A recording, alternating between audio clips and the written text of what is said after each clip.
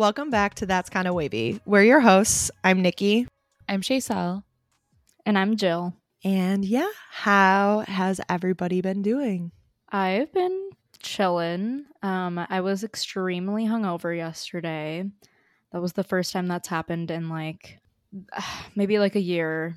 So that was not good. My violent hangovers consist of me throwing up for hours. So Oh my God. Nice. yeah. Love. But yeah, I'm chilling now. So it's okay. It was for a fun day. So, it just comes with the territory. Yeah. Well, and that's the worst too, because it's like after you throw up for like the fifth time, it's like there's nothing left in me. No, but literally. I still like need to, your body just like thinks it should. So it's like it literally somehow gets worse and worse too throughout the day. It's not even like it gets better. It hurts even more when your stomach is just like making that motion. Yeah. Yeah, exactly. Yep. Love. Well, I'm glad you're feeling better today. Yeah, I'm glad you're feeling better at this one because I know that shit, especially as we get older, can roll over into the next day. So I definitely was not feeling like 100% yet today, but once I eat dinner, then I'm sure I'll feel better. Okay, good. Yeah. What about y'all? Yeah, how about you, Shaysal? Pretty good. I guess I had Lala. Well, no, definitely pretty good. But I had Lala last weekend, which was absolutely amazing, and I've been obsessed with Charlie XCX as a result. I've listened to her albums over and over and over again the past couple of days, which has been really nice. But because of Lala, post Lala is always just so much. I mean, one, because of just it's a good disruption to my life, but it's a big disruption to life. So in that way, and also biologically from exhaustion and from drugs. Not I'm out here doing crazy stuff, but even just smoking that much affects me. So yeah. So dealing with that and trying to readjust my sleep schedule after another crazy week, but overall a very good week. So I'm chilling. Good. Yay. Oh, and I have a new job. So yeah, I'm starting tomorrow. I mean, you guys know that, but our listeners don't. So yes, I have a new job. I start tomorrow and I'm looking forward to it. So we'll see how it goes. Yay. That's exciting. Yeah. I've been pretty good too. Oh, I officially have my tattoo appointment for my inside quote. That's on the 23rd. Yeah, so 2 weeks from now. I'm getting the quote, apathy is a tragedy, boredom is a crime. And so half of it above one knee and then half of it above the other. And I'm just going to do I kind of mess around with fonts on Canva, and I just chose one that's pretty clean. I don't know, because I was I wanted to just be really, really simple. But my artist said my artist was it'll probably be around 200. And I was that feels a lot for just text. But I think they thought I wanted it bigger because they were depending on the size. So I was oh yeah, because I want it I said I want it as small as possible while still being clearly legible. Yeah. So hopefully, I mean, at the end of the day, $200 for a tattoo that I'm gonna have the rest of my life is not the end of the world. I was just surprised. Yeah. I want to add something about that really quick. The cherries that I got recently, that's a pretty small tattoo. I was very surprised when I got my Spider-Man tattoo. That one was I would say maybe it was 100 with the deposit. It ended up being, and the tip and everything, maybe it was $250 or something. My cherries with the tip and everything, it was $230. I was what? I mean, it was worth it. I love my tattoo artist. Do both have color? Well, yes, actually. Yes. I mean, the cherries, I guess I didn't think about the color aspect. The cherries were they're not filled in or anything, just the cherry part, the hearts are in red. So I don't know if that contributed to it. But and at the same time, I got the Spider-Man one in January and this one now, and maybe she's gotten bigger. So I'm thinking it might be related to. Yeah, because even if it's not a lot of color, I know that increases the price just because they have to switch all their shit. Yeah. They have to get a new needle and stuff because they so it's yes, the color, you're paying for 2 inks instead of just one if you're doing the black and red, but then it's also you're paying for the extra labor that goes into switching over to color. Okay, that makes complete sense. So I know you guys don't think this, but for the listeners, I want to add, I do not think that is artists should charge appropriately. And I love this artist. I'm going back to her already for another appointment, and I have at least 4 from her already. Yeah, literally 4 from her already. So love her, but it was just like, oh, wasn't expecting that. Yeah. Well, this is the artist I usually go to, and this would be I'm trying to think. I think my Schmitty Werben Jingerman Jensen one was by them, and it was like $250. So that's why, and it has a lot of shading and stuff. That's why I was like, what the hell? So I think they were picturing it a lot bigger. So I'm like, I should not. I wonder, like, do they have to switch out the needle for a different part of your body? Like, can they use the same one on the other leg? Because I don't know if that's adding. Oh. I don't know though, because that's a good point, because it's technically two. Yeah, right. But it's like technically 2 tattoos instead of just one.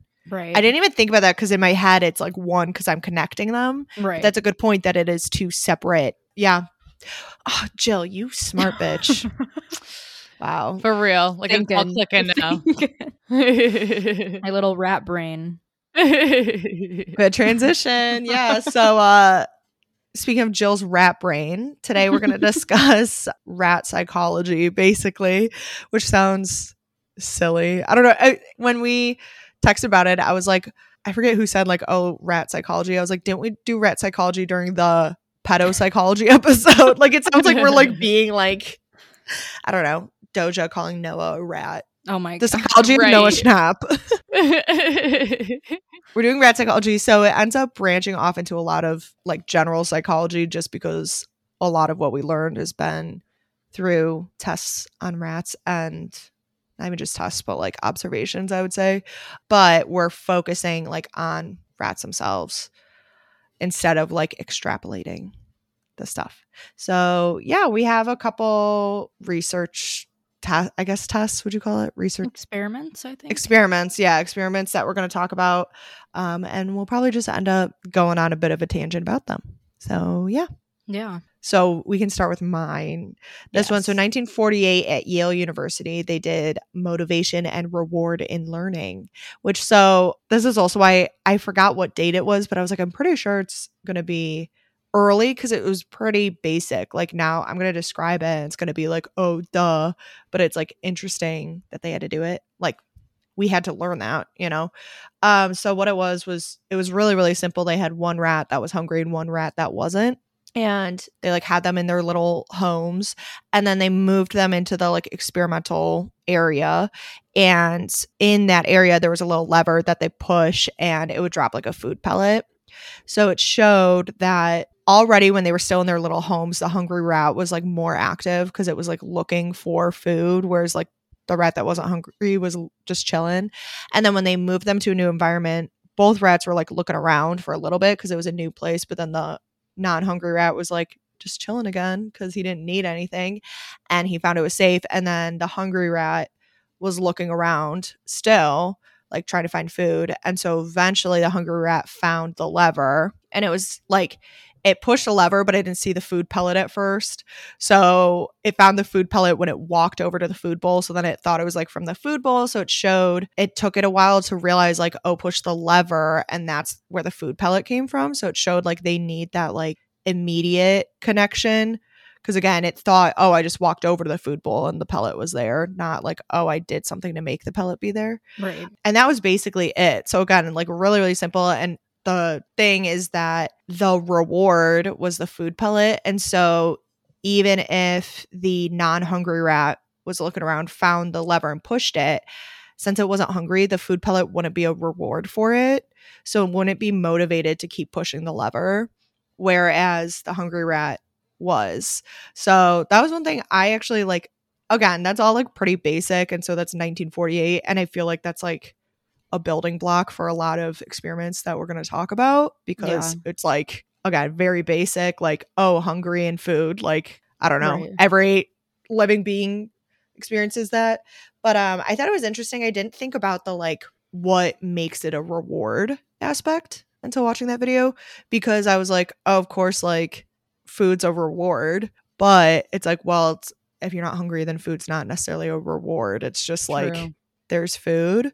So that was one thing that I thought was interesting. But I mean, that rat, again, right off the bat was like not even looking around, because it was like, I'm chilling, I don't need anything. Yeah. But the fact that like it specifically needed the hunger, because also I was like, we're going to talk about this too. I get sad like looking at animal experiments, which I think like most people do. But one thing I was telling Jill and Chaselle before we started was when I was in college, one of my research papers was about the formation of animal rights, basically, and the start of the animal rights movement. And so I had to do a lot of studying of experiments that occurred before animal rights became a thing. And like, they were just like brutal because like they didn't think animals could feel pain for a long time. So they were like torturing animals for scientific studies. And so I feel like it's just like, I guess like triggering. I was gonna say, I don't want to say triggering because I feel like that makes light of stuff that like actually triggers, but it is like, I feel like I get sadder. I get like sadder faster because I'm like, I know that rat being hungry was necessary for this experiment, and like being hungry isn't like torturous. Like everybody gets hungry at some point, but I'm like, it's hungry like against its will. It like makes me sad. Forced eating disorder. Yeah, literally, they're starving this rat. So yeah, that makes me sad. But again, it's one of those. I mean, it's one of those things. It's like a necessary evil. I would say not anymore. Not anymore because we already did it.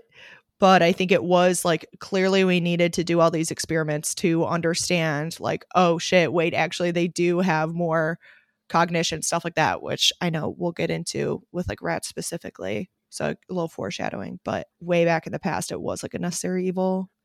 But it's just sad that it had to be a necessary evil, like that we had to go through that to figure that out. Right. They had to go through that for us to figure it out. I know. Poor little ratties. I know. I have things to add about like that experiment in general, but I think, Jill, if you want to explain your rat park thing, then I'm sure that'll give more context too. And then I have some general psychological analysis type of things that I want to address related to this. Okay. All right. So the experiment that I looked into was the rat park experiment. The one and only, baby. Like Disneyland for rats. I'm literally picturing like mini roller coasters. Yeah, that's what I picture too. I mean, kind of. They had little hamster wheels. Can I say something about that? Literally, I was telling Isabella about, she like followed her podcast and stuff, and I was telling her about that because we were going to record originally on Sunday about the rat psychology thing. And I can't remember, it's not going to be funny outside of like the context, but it was fucking hilarious when it was happening. We were just going down a rabbit hole of like humanizing like rats basically. And then she was like, we were talking about queer rats and how rats are definitely mainly queer and like how they're like our queer allies. And she said LGBTQIR. And I'm like, yes. Yes, we love our allies. We need rat representation. Oh my God. Literally. Love. So the rat park experiment was based off of this other experiment that happened prior to that. I don't know if this is like the specific name for it, but they used these things called the Skinner boxes, which were, I mean, this is like the fucked up side of I know. Well, already the Skinner boxes, I'm like, so are they skinning them? No, I think that's just the person's Skinner. Name. Yeah. Okay. He's big in behavioral psychology. Yeah. So the Skinner box experiments basically were like they put these rats into cages by themselves. So they like were in solitary confinement, and they would starve the rats, and they hooked up like IVs of, I think it was morphine, to the rats, and if they pressed this lever, they would like get the morphine released into their body. And so obviously the rats were just literally pressing the lever all the time. So clearly, I mean, we can recognize that experiment, clearly there's a million variables that, you know, contribute to why the rats might have pressed the lever or not. Specifically them being in solitary confinement in a cage is hugely contributing to that. But of course, they decided that experiment like implied that environment like had nothing to do with being addicted to substances, and that it was like mainly just the drug, I'm pretty sure. So this guy who did the rat park experiment, his name is Bruce Alexander, and this was in the 70s. So he kind of like built an experiment based off of the Skinner boxes. He had two sets of rat, I don't know, like families or something. Two sets of rats. Rat gangs. Yeah. So I think they had some rats in the Skinner boxes. So there was like a group of rats in solitary confinement caged up. And then they had these rats that were in the rat park area, which was a space where they could all freely roam. They had a good time together. They were vibing. It was like a little rat neighborhood. Little commune, rat commune.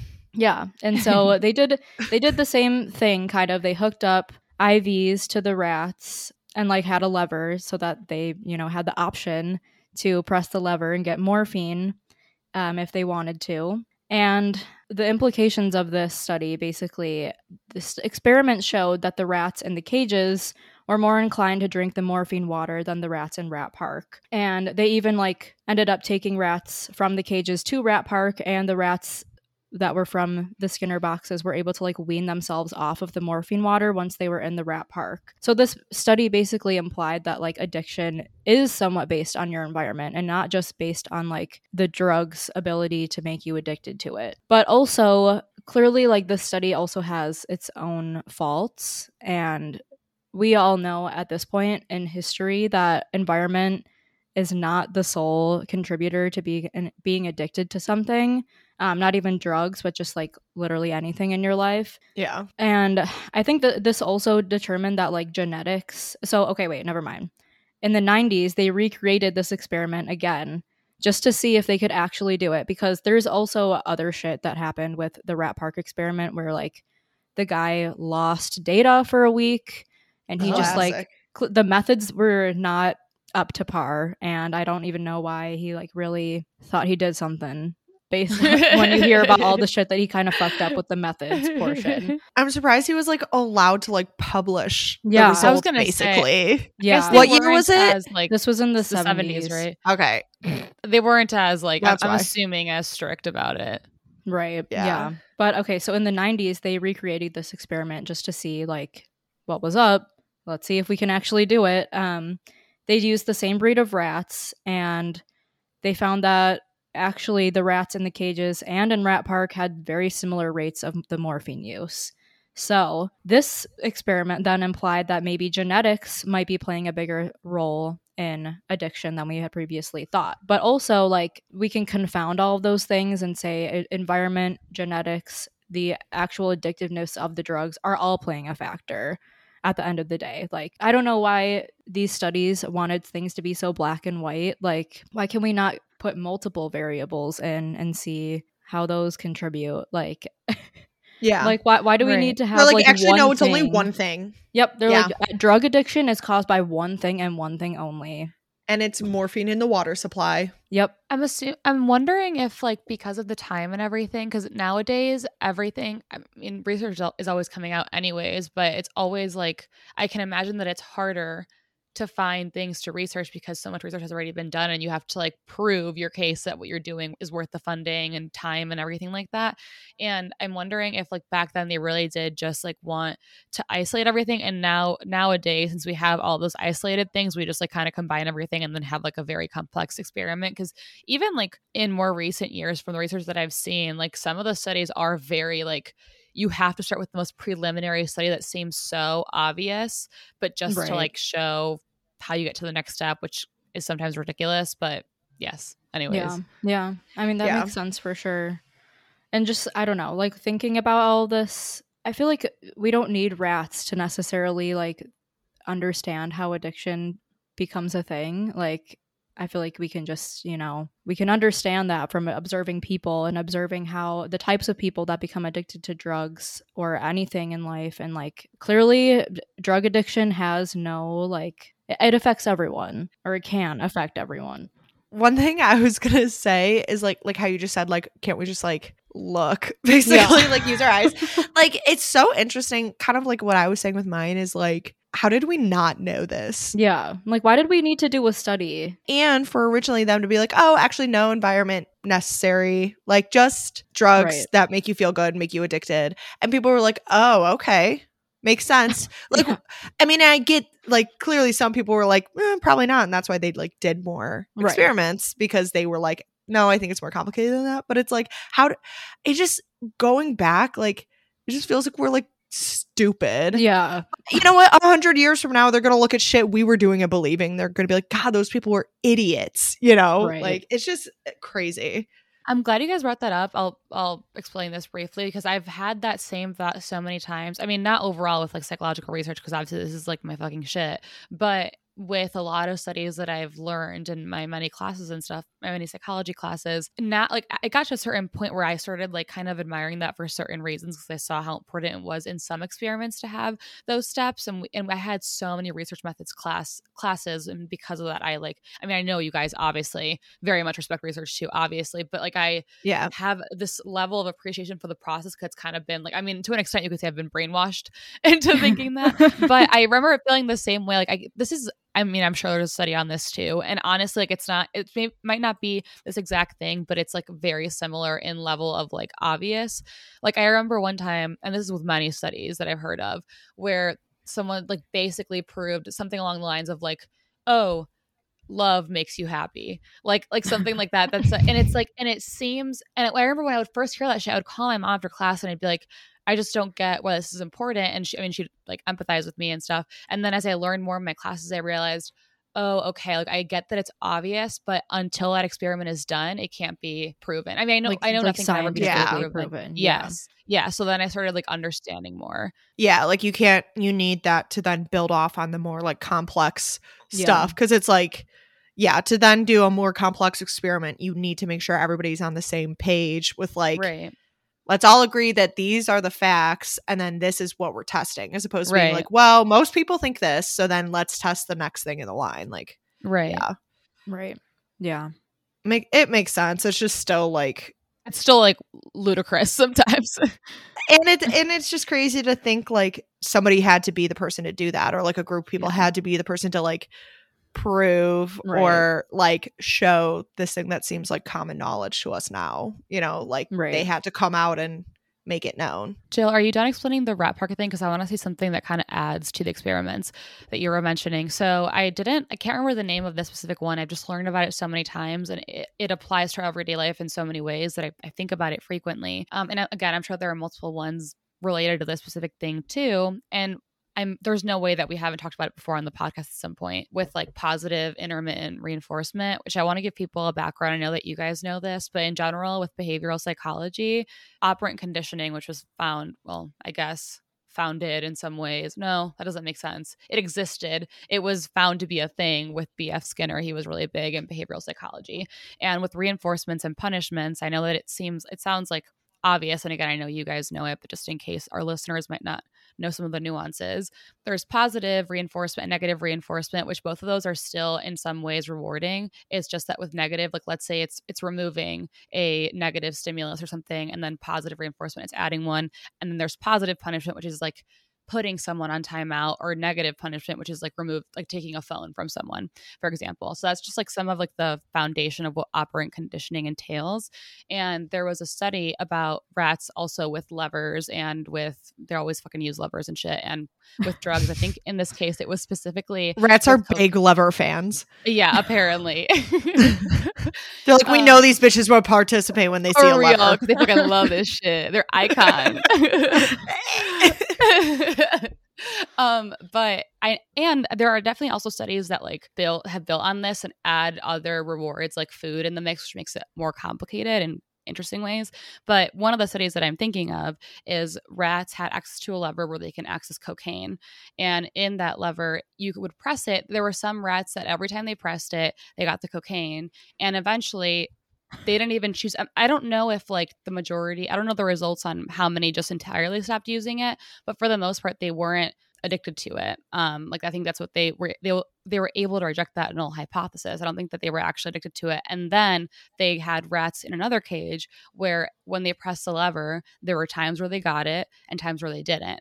And it is that intermittent reinforcement is so powerful. And if you reflect on it, you can see it in your everyday life, guaranteed. It's very common in abusive relationships as well, because it's like you don't get that love and affection, you're abused, and then you get it again, and then it's like the highest high, and you're constantly seeking that. You don't know when it's going to come, so it's kind of like a surprise in this weird fucked up rewarding way. And the reason why I know we must have discussed this to an extent is because on our episode, I know we've talked about this on the podcast, but did we have an actual episode on the social dilemma? I think we did, right? I think like okay, yeah, because in that, I like that they addressed that, because, I mean, social media is... That was one of our OG episodes. I can't remember. Yeah, so I thought it was an OG, and I don't think you had seen it. Or I was gonna say, I don't think I ever saw it though. Yeah, I don't know if you saw it. I don't know if you saw it because I think So I it don't would know have if it was. Yeah, let me look it up. It was Sorry, about you can keep the talking. social media documentary. Yeah, that's what. I don't think you had seen it for the episode. I can't remember, but you were like commenting on what we had seen. I've been meaning to rewatch that actually. Yeah, But, I never saw it, but you guys had both watched it either Yes. together or like really recently in succession, so that's why we talked about it. So anyway, sorry, keep going. Yes. No, it's okay. So with social media, that is like seen on every single possible app. I'm trying to think of like the most obvious example and I can't think of one, but even like, again, there are more obvious examples than this. This one can still be like, I don't know, not the case for everyone. But let's like, for example, when you post on Instagram, it's different if you have notifications on, I guess. But if you don't have notifications on, what's happened to me is then I periodically check the app to see like the likes that I've gotten and stuff. Yeah. And you don't know when you're going to get that. Or if it's like with dating apps, it's similar to like, you don't know when you're going to get that like actual match or something like that. And that's a little different. It's not necessarily like forced on you like in the algorithm, but all of this also explains why gambling can lead to addiction, because sometimes you might get a reward. Most of the time you don't, but you're constantly seeking that. And I'd be interested in reading a study on why exactly that is. Like, it makes complete intuitive sense, but as we were discussing, even things that make intuitive sense need the scientific method applied to them in some sort of study in order to not prove the theory, but getting as close as possible to proving a certain theory and stuff. So I'd be interested in reading more about that. But anyways, yes, that is another way in which rats are similar to us, which I'm thinking about my neighbors hearing me talk about this. And just out of context, rats are similar to us. I mean, rats wig, I guess. We saw the besties. Clearly, you've had many conversations recently about rats. Clearly. You're like this bitch and her rats. For real. But fuck, what was I even gonna say? Oh, it's just actually, I guess this kind of leads into the metacognition that I wanted to talk about. But it's interesting because with classical conditioning, which was the type of learning that we found before operant conditioning with B.F. Skinner, it was with Pavlov's dogs. And actually, that's more complicated than people like think. But people, even I had seen it for a while as like the simpler form of that, because it seems more of like an innate association to something, because there's typically some sort of like, I mean, you guys know about Pavlov's dogs, right? Yeah. I mean, I know Nikki, you must. And yeah. And I'm sure most of our listeners have heard it. But classical conditioning, it is very complicated still. So I'm not trying to simplify it, but it could be seen as the more simple version. And then operant conditioning gets much more technical, because that's the type of conditioning and learning that we actively apply in our day-to-day lives in order to incorporate new material in our brains or new habits for a species that has higher consciousness. Yes. I was going to say, I'm surprised you and I haven't talked more about operant conditioning, because that's something like you do a lot when working with animals. So like that's like when we would do training with the animals. I mean, the training we would do, they could always opt out. That's why like I was comfortable with it. Like, but so they learn station, and if they go to their station, then that means like they're willing to train. And usually like they're willing to train because they'll get extra treats, or like will use part of their meal, and they still get all the meal even if they didn't train, but it's like, oh, they get the yummy stuff sooner if they decide to train. But so like we would use operant conditioning from that. And you like then build off of, you start with like target, and then you use the target to get them to like sit and stuff like that. So I'm surprised you and I haven't discussed operant conditioning more, because that was when I was at the zoo, part of my like day-to-day job. Well, no, you're right. And as we're talking about it, I do want to like do more research, because I'm really interested in general. Not that there's like a direct scientific overlap with this, but I really like understanding when even psychology can't explain something scientifically. I really like understanding almost like the possible philosophical theories behind it. So now I'm in general pondering what it makes intuitive sense why reinforcement like that would work and intermittent reinforcement like that would work, but I'm like, but truly deep down, why is that the case? But anyways, I'm glad that you brought that up, because that is almost directly perfectly linked to the metacognition study that I was reading about. It was like a different purpose. For real. It was a different purpose than what they were explaining, but the way it was similar. Well, first, let me describe what metacognition is. So metacognition I was gonna ask. So that's basically, I mean, it sounds like some made up word, but it's like an actual term. It like Mark sounds like literally Zuckerberg something like a made fucking it up. incel would say to pretend like they're smarter. Oh, Mark Zuckerberg. Yeah. Literally. Cognition is literally. how we think in the metaverse. Yeah. That's using your brain in the metaverse. Yeah. But metacognition basically means, which it's similar to theory of mind. I don't know if they're interchangeable necessarily, but it's basically being able to like, well, reflecting is an added layer, but being aware of your thoughts, being able to like Okay. even think about your thoughts to an extent. And then there's like an extra layer when it comes to actually reflecting on them, which is one of the things that we think separates us from other species potentially. But in this study, when they were kind of trying to, I don't actually would be interested in seeing if this was their actual intention, because so many experiments back in the day, especially this one isn't that old, but I know a lot of experiments back in the day were found accidentally. Like Pavlov's dogs was completely accidental. Like that guy was a gastroenterologist, so he literally didn't even work in psychology, but. And he was like testing something about saliva. But anyways, No. so I know. In this study, I'm trying. So, oh God, this one was the one that I read about it the other day and I wrote down the notes, but my brain is not working enough to analyze. So I'm going to give a very broad overview and then explain more about like, I guess, possible implications. But basically, they had some type of study. Well, where again, levers, shout out, were involved. Holla. And, yeah, for real. And they had to use, okay, wait, let me look over this really quick. I think, okay, so they would press a lever where they could get a food reward delivered. And then once that was pressed, it was, the first one was like a T formation. It would light up 2 more paths for them to go. And I think that once they got past that, they could find one of those 2 paths had more food. So what happened is that they created other experiments as well, where they had an even like more complex maze and it had similar results, but with more findings. With this T maze one that I described, what they found is that once the rats knew where the food was, they didn't press the lever that lit up the alleys anymore, because the rats themselves, I mean, and again, there were many factors involved in this possibly, but I think they had, their methods seemed pretty sound from what I had seen, at least for this one study. And the rats knew that they already knew the path, so they didn't have to press the lever. So they were aware of the knowledge that they had, which is interesting because that is definitely different. It, you know, you could still associate that with like reinforcement, operant conditioning, and classical conditioning and stuff. Well, I guess mostly operant. And that's certainly a part of it, with learning the lever even lights it up. But actually being able to tell, oh, I already know this, so I don't need to press the lever because I know exactly where the food is really interesting. So they found that. And then apparently at the end of the study, it was talking about this, which, like, I mean, I guess reading it, I'm not surprised at all. It didn't say who found this controversial, but I can guarantee that it was religious fucking zealots. But apparently finding this, like, I don't know how controversial it was, to what extent, but there was controversy about finding studies saying that there could be metacognition in animals, because it seems like that's suggesting a level of self-awareness or self-reflective consciousness, which there is a slight difference. But also it's like, even like if they have that, why the fuck would, I know it's because it's fucking like Christians primarily, I'm sure, being like, we just have to be the ultimate species, you know, just like before, like geocentrism and everything. Like, God fucking forbid that we're not literally the center of the universe. Yeah. It's so fucking annoying. I think the main thing is that it brings in then the philosophical argument of, again, like their rights basically. And, you know, and then it gets into the nitty gritty of like, should we eat them? Well, that, but also just like in a religious aspect of like, okay, so then would they go to heaven? Do they need to be taught Christ?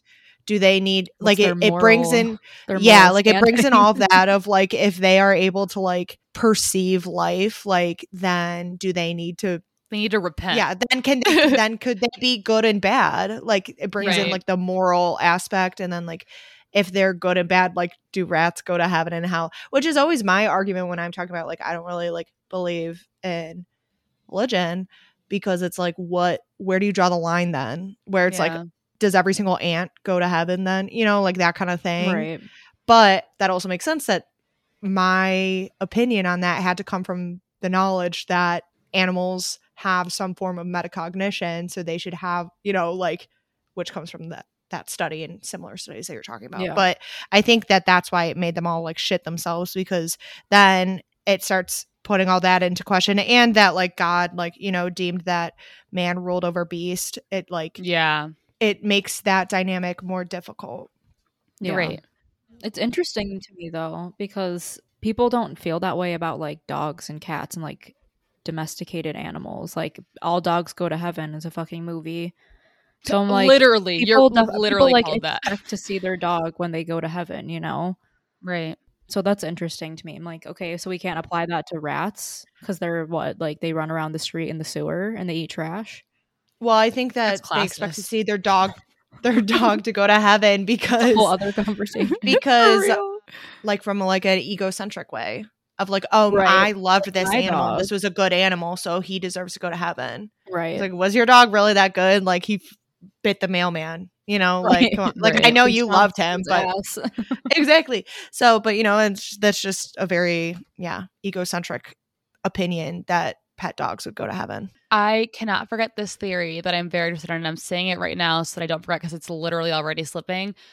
As you were saying that, it'd be so interesting to see. I know that a lot of cultures around the world, like, and I would say from my understanding, like a lot of Asian, South Asian, and like, I guess definitely it's a lot of cultures. I mean, Native Americans as well, indigenous people.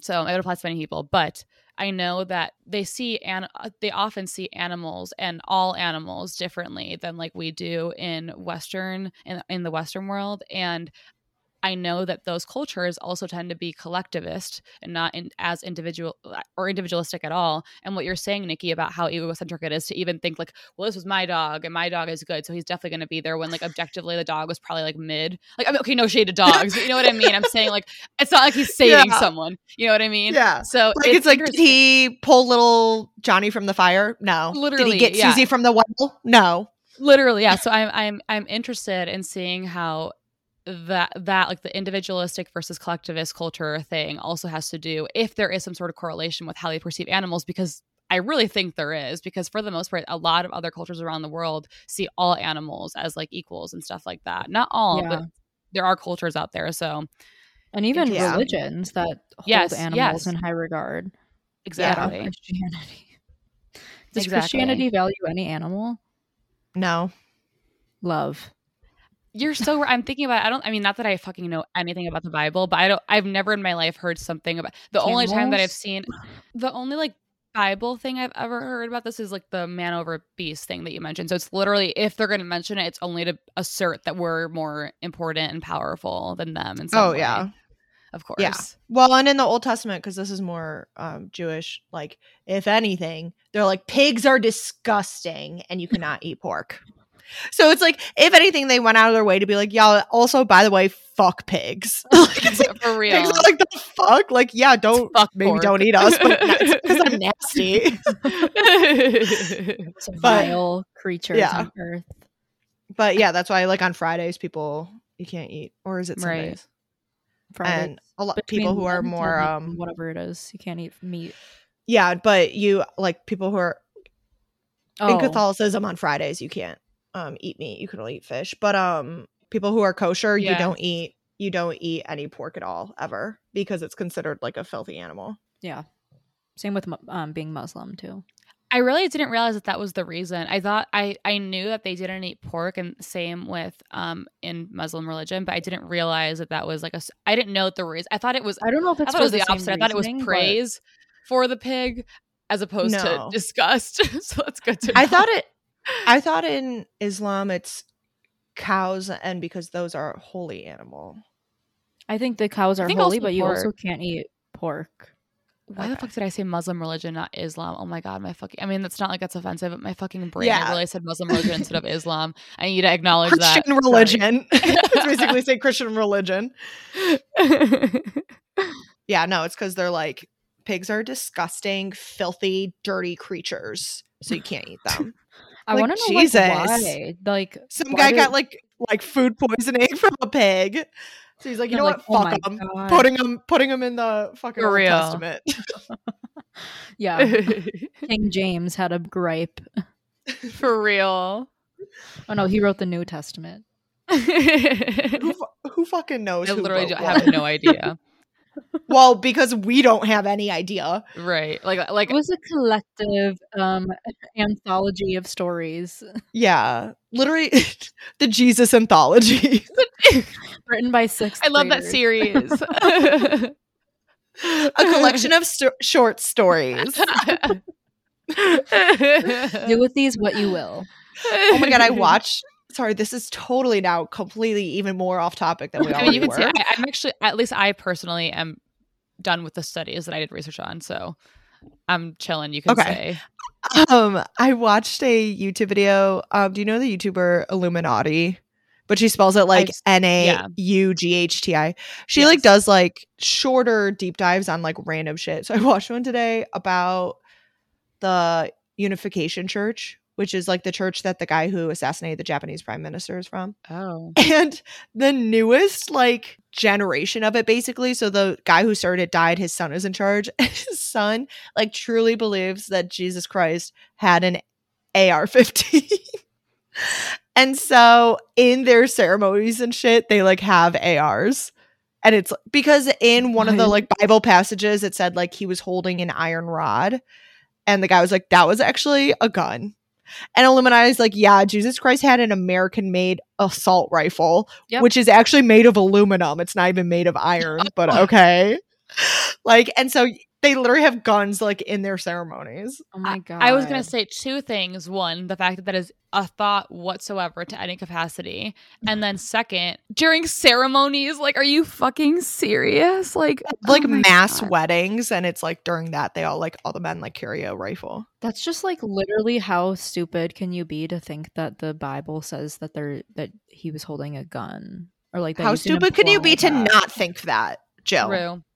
Well, I'm sorry, I know guns weren't created in BC, so it's so fucking Neanderthals had guns. The caveman had a gun. Caveman with guns.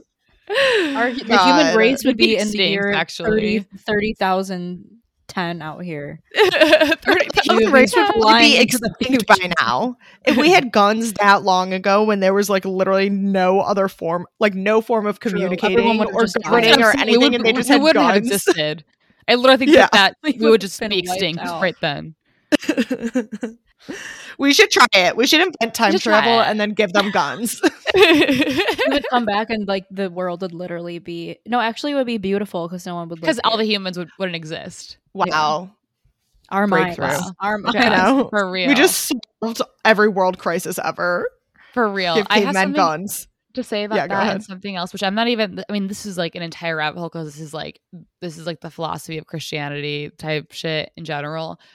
It's just so crazy to me that like they perceive that everything in there, like when they choose to, as the ultimate truth and like word for word the ultimate truth, even when that wasn't the actual meaning, because any fucking person, any human has the capacity supposedly to be able to actually interpret and get context meaning and stuff, but when they choose to, they take it literally even when it wasn't meant that way. And then at the same time they choose to interpret these things that make no fucking sense out of this every single word here is true, but you're interpreting it this way. So that. And also, I was going to say this is also unrelated, and I'll keep it short. Fuck, what was I going to say? Oh, I didn't know about this, and I was watching it with Allie and Jack yesterday. I watched a video explaining, like a Vice video talking about this. I didn't know that there were people who believed that Sandy Hook didn't happen. I mean, I'm not surprised. I know that there are Holocaust deniers, but I didn't know that was a Sandy Hook thing too. And I learned that because they were talking about some court case. The guy who had to pay.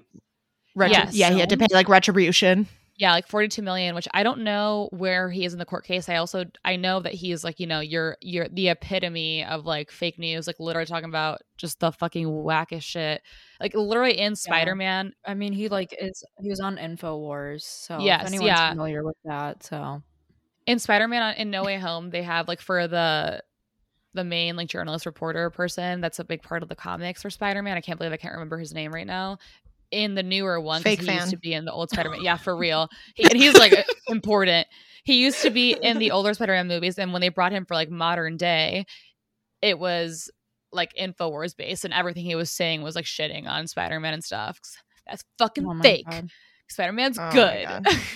But anyways, yes, I didn't know about that. And I did not know that there are people out there that were believing that. And on top of that, the part that is even more despicable to me is that there are people who lived and live in that community when that happened that believe that. Like there was a guy in this Vice video that was talking about how it's hard for him because he's friends with the families that have experienced this. I mean, he didn't say experiences because he's not acknowledging that it happened, but like he's making it seem like, you know, quote unquote, experience this. And it's like, and it's hard because like, you know, deep down, like not saying believing, he's saying knowing that this didn't happen.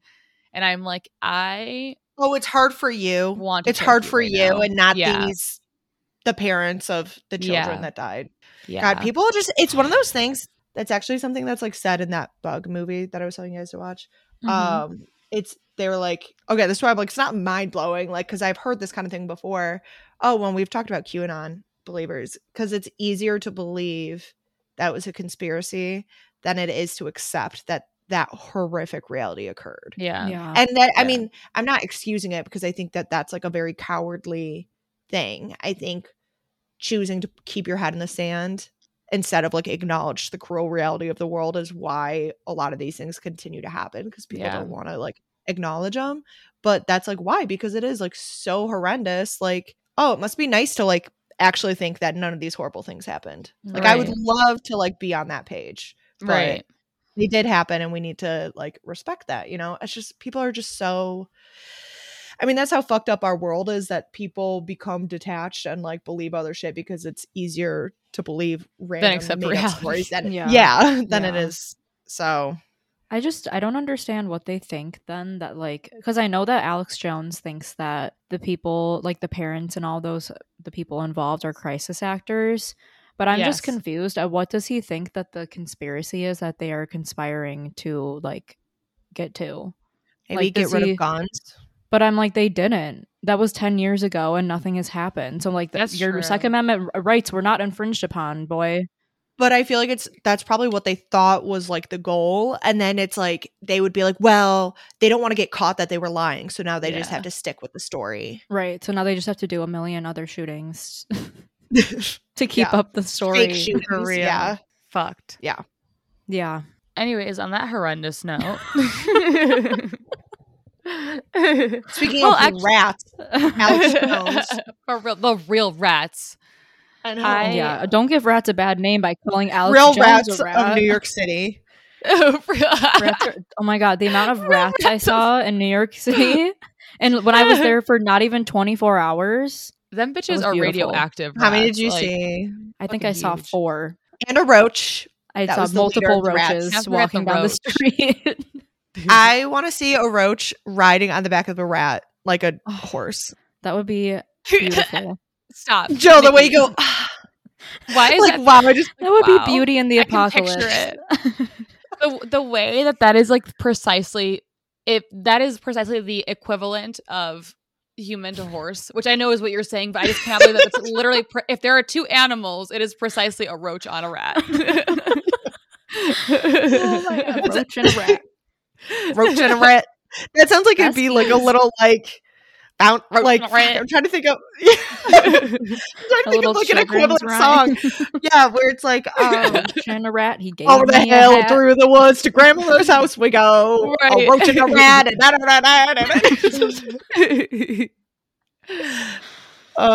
a children's rhyme about New York City. Yes. And the roach goes, I'm walking here. The wildlife of New York City. He has a little raccoon.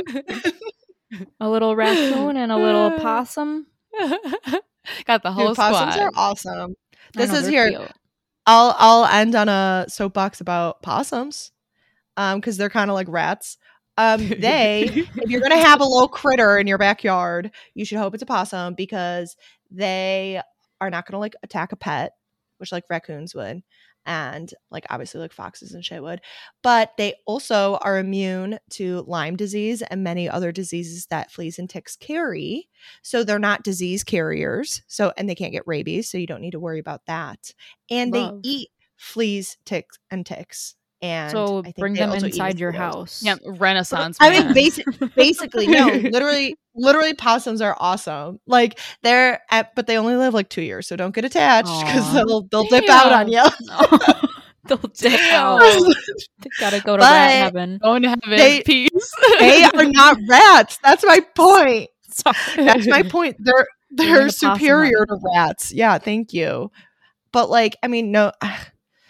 Okay, not to like be Christian and like put value over one being over another, but like possums just, when it comes to humanity, they do more beneficial stuff. Like rats, Agreed. like that ass, like single-handedly wiped out a ton of the population by spreading disease.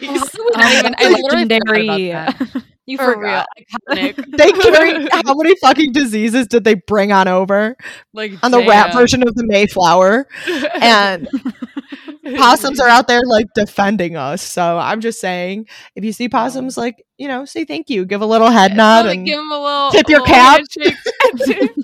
Give him a tip. Tip your cap. Give him a yeah, penny. say thank you for your service. Give For him a real. little reward. Activate that dopamine. Oh yeah, give them a shot of morphine. You know, Yeah. they'll like it. They probably will. True. Okay, I have to go within the next like minute and a half. It's okay. We're way off the rails. So, does anybody have anything they want to add? Yes, something good. I know, but something I want. That was a bazinga finger. I just want to add that I'm really excited because I'm going to visit Jill again in like 2 weekends. Wow. I got my flight today, so Wow. hell yeah. We're gonna I'm very excited. go find a rat. What weekend is that? That's the 20th. weekend. Yeah, so I'm gonna go. I can't miss work, so I'm gonna go Saturday, and then I'm leaving Tuesday morning. So Monday, I'm just gonna work from Jill's apartment. Yeah, if you're trying to come, Well, that's what I'm. we can kiss a But rat all together. Tempting. I would have to look at flight prices because I am poor. I would just have to see. It's worth it. Yeah, I mean, I'll look around and see because I do want to see you. I miss you, I know. but also shmoney. Yeah. I'm trying to I pop get my it. pussy more online to like get more money. literally Pop trying that to pussy. do some more. If anyone is willing to spend money, go pop Nikki's clit. If you want to help me go visit Jill, Yes. subscribe to my OnlyFans. For real. So, all right. On that note, that was our episode. I know it started with a clear course in mind, and then it just went off the rails like the Rat Park, baby. We were going over those Oh, roller hell yeah. coasters. Yeah. So, but yeah, thank you for listening. Hopefully, you stuck with us on there. I feel like maybe it wasn't as chaotic this episode as I feel like it was, but my Honestly, my perception favorite of parts- it is I'm like, what happened? My favorite parts of like when I listen to podcasts is when they also have these moments. So like I'm chilling. I Yeah. think Vengeance. Yeah, the no, I listeners mean, like it. I'm not upset about it. I'm just like, that was just one where, yeah, we got a little with it. But yeah, so you can find us every other Tuesday on pretty much every podcast platform. But yeah, specifically Apple Podcasts and Spotify. And yeah, thanks again for listening. Oh, and you follow us on social media. That's kind of wavy. Instagram and Twitter. Bye.